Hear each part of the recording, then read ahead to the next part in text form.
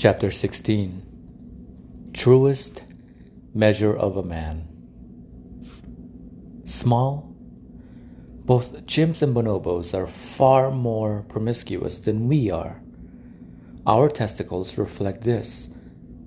They are mere peanuts compared to our ape relatives. Coconuts. Frans de Waal. Medium. Convincing vestiges of a sexual selective history in which females mated polyandrously can be found in the human male. Perhaps the clearest vestige is testis size. Men's testes are substantially larger, relative to body size, than those of gorillas. By Margot Wilson and Martin Daly. Large? Human beings are definitely at the big ball end of the primate spectrum, more like chimpanzees than like gorillas, suggesting that we have long been accustomed to competing via our sperm as well as our bodies. David Barash and Judith Lipton. As you can see, there is fundamental disagreement over the male package. What are we talking about here? Peanuts or walnuts? Ping pong or bowling? Modern men's testicles are smaller than those of chimps and bonobos, yet they put those of polygynous gorillas and monogamous gibbons to shame, tipping the scales at about half an ounce each, and that's about 80 carats if you're a jeweler. Thus, both sides of this pivotal debate can claim evidence for their view simply by declaring that human testicles are relatively large or relatively small. But measuring a testicle is not quite like getting a shoe size. The argument that modern men's testicles would be as big as a chimp's if we'd evolved in promiscuous groups is founded on a crucial and erroneous assumption that human testicles haven't changed in 10,000 years. When Stephen Jay Gould wrote, quote, "There's been no biological change in humans in 40,000 or 50,000 years," unquote, he was relying on data that have been supplanted since he died in 2002. This still widely shared assumption grows out of the long-standing belief that evolution operates extremely slowly, requiring thousands of generations to make significant changes. Sometimes it does, but sometimes it doesn't. In the 10,000-year explosion, Gregory Cochrane and Henry Harpending show that the human body is capable of very rapid evolutionary change.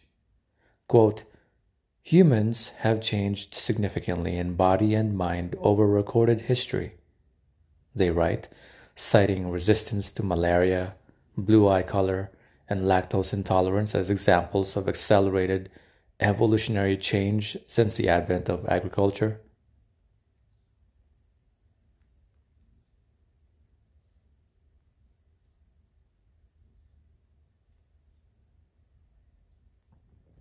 An example they don't discuss in their book but might consider for future editions is testicular size.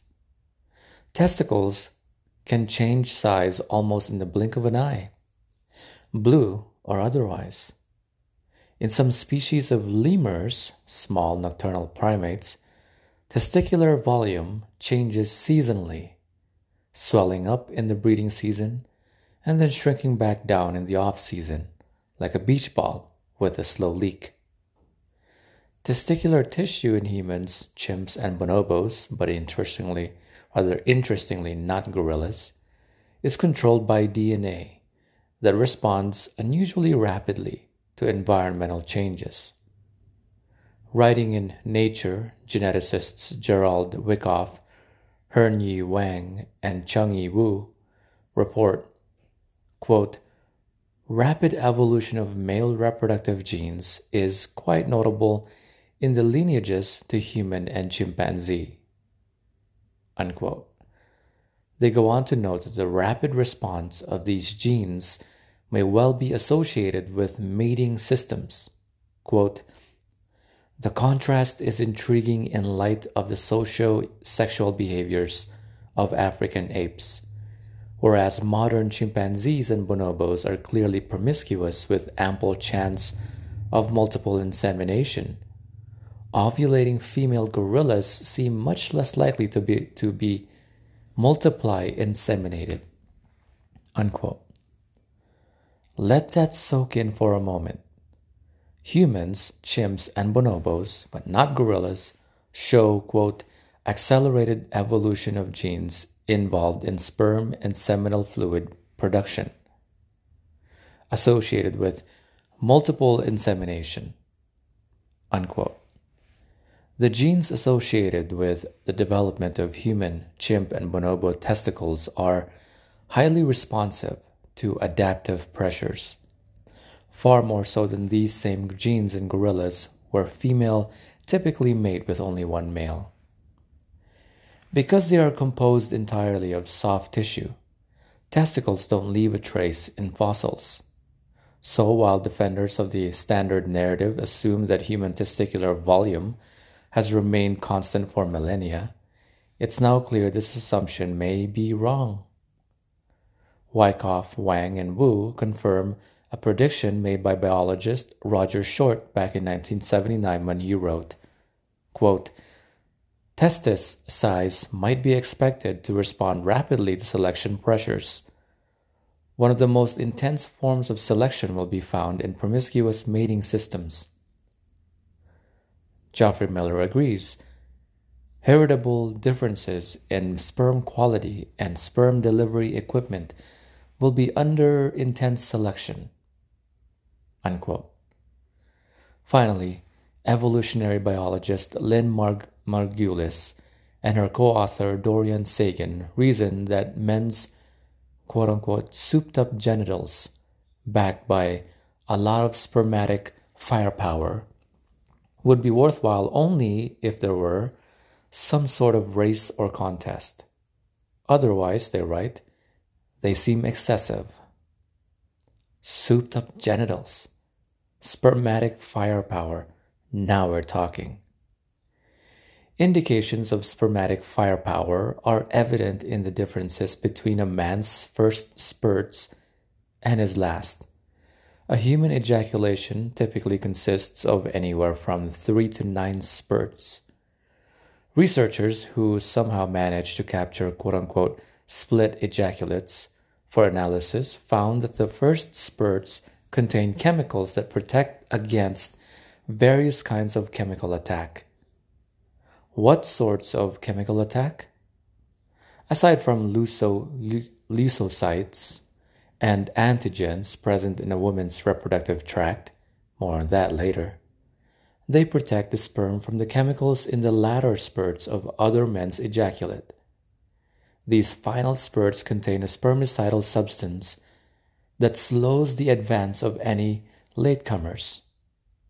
In other words, competing sperm from other men seems to be anticipated in the chemistry of men's semen, both in early spurts, protective, and in the later spurts, attacking.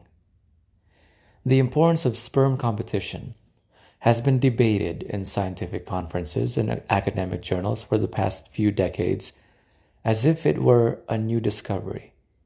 But several centuries BCE, Aristotle and his predecessors noted that if a bitch copulated with 2 dogs during a single fertile period, she could produce a litter of pups fathered by one or both of them.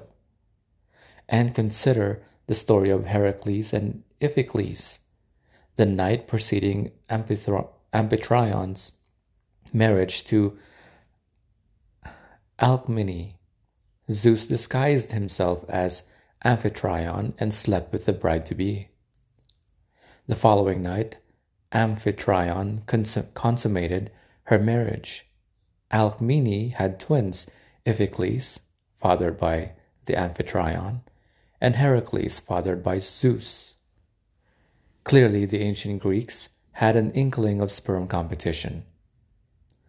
More recently, several researchers have demonstrated that a man's sperm production increases significantly when he has not seen his partner for a few days, regardless of whether or not he ejaculated during her absence. This finding conforms to the notion that sperm competition has played a role in human evolution and may even reflect an adaptation to monogamy. In this scenario, not knowing what his strumpet of a wife was up to at that damned conference in Orlando leads a man's body to hyperproduce sperm to increase his chances of fertilizing her ovum when she gets home, even if his worst fears and possibly hottest fantasies are true. Along these same lines, women have also reported that their partners tend to be more vigorous in bed, reporting deeper, more vigorous thrusting after a separation or if infidelity is suspected. The possibility that the man may actually be turned on by the thought of their mate's possible transgressions appears not to have made its way in the discussion as yet, but see the discussion of porn below. The scandalous implications of sperm competition run smack into the long-held view of sacrosanct female sexuality. It's a vision Darwin cultivated in public consciousness, featuring coy females who surrender only to a carefully chosen mate who has proven himself worthy, and even then she's only doing it for England. Quote, "The sexually insatiable woman," declared a terrified Donald Simmons, "is to be found primarily, if not exclusively, in the ideology of feminism, the hopes of boys, and the fears of men." Unquote. Perhaps, but Marvin Harris offers a different take, writing, quote, "Like all dominant groups, men seek to promote an image of their subordinate's nature that contributes to the preservation of the status quo. For thousands of years, the males have seen women not as women could be, but only as males want them to be."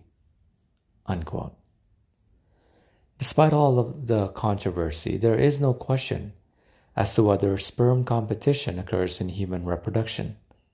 It does, every time. A single human ejaculate contains anywhere from 50 million to half a billion applicants, all trying to elbow their way into the only job available, fertilizer in chief. The relevant question is whether those applicants are competing against only each other, or billions more eager job seekers sent by other men as well. It's hard to conjure a more purely competitive entity than the human spermatozoa.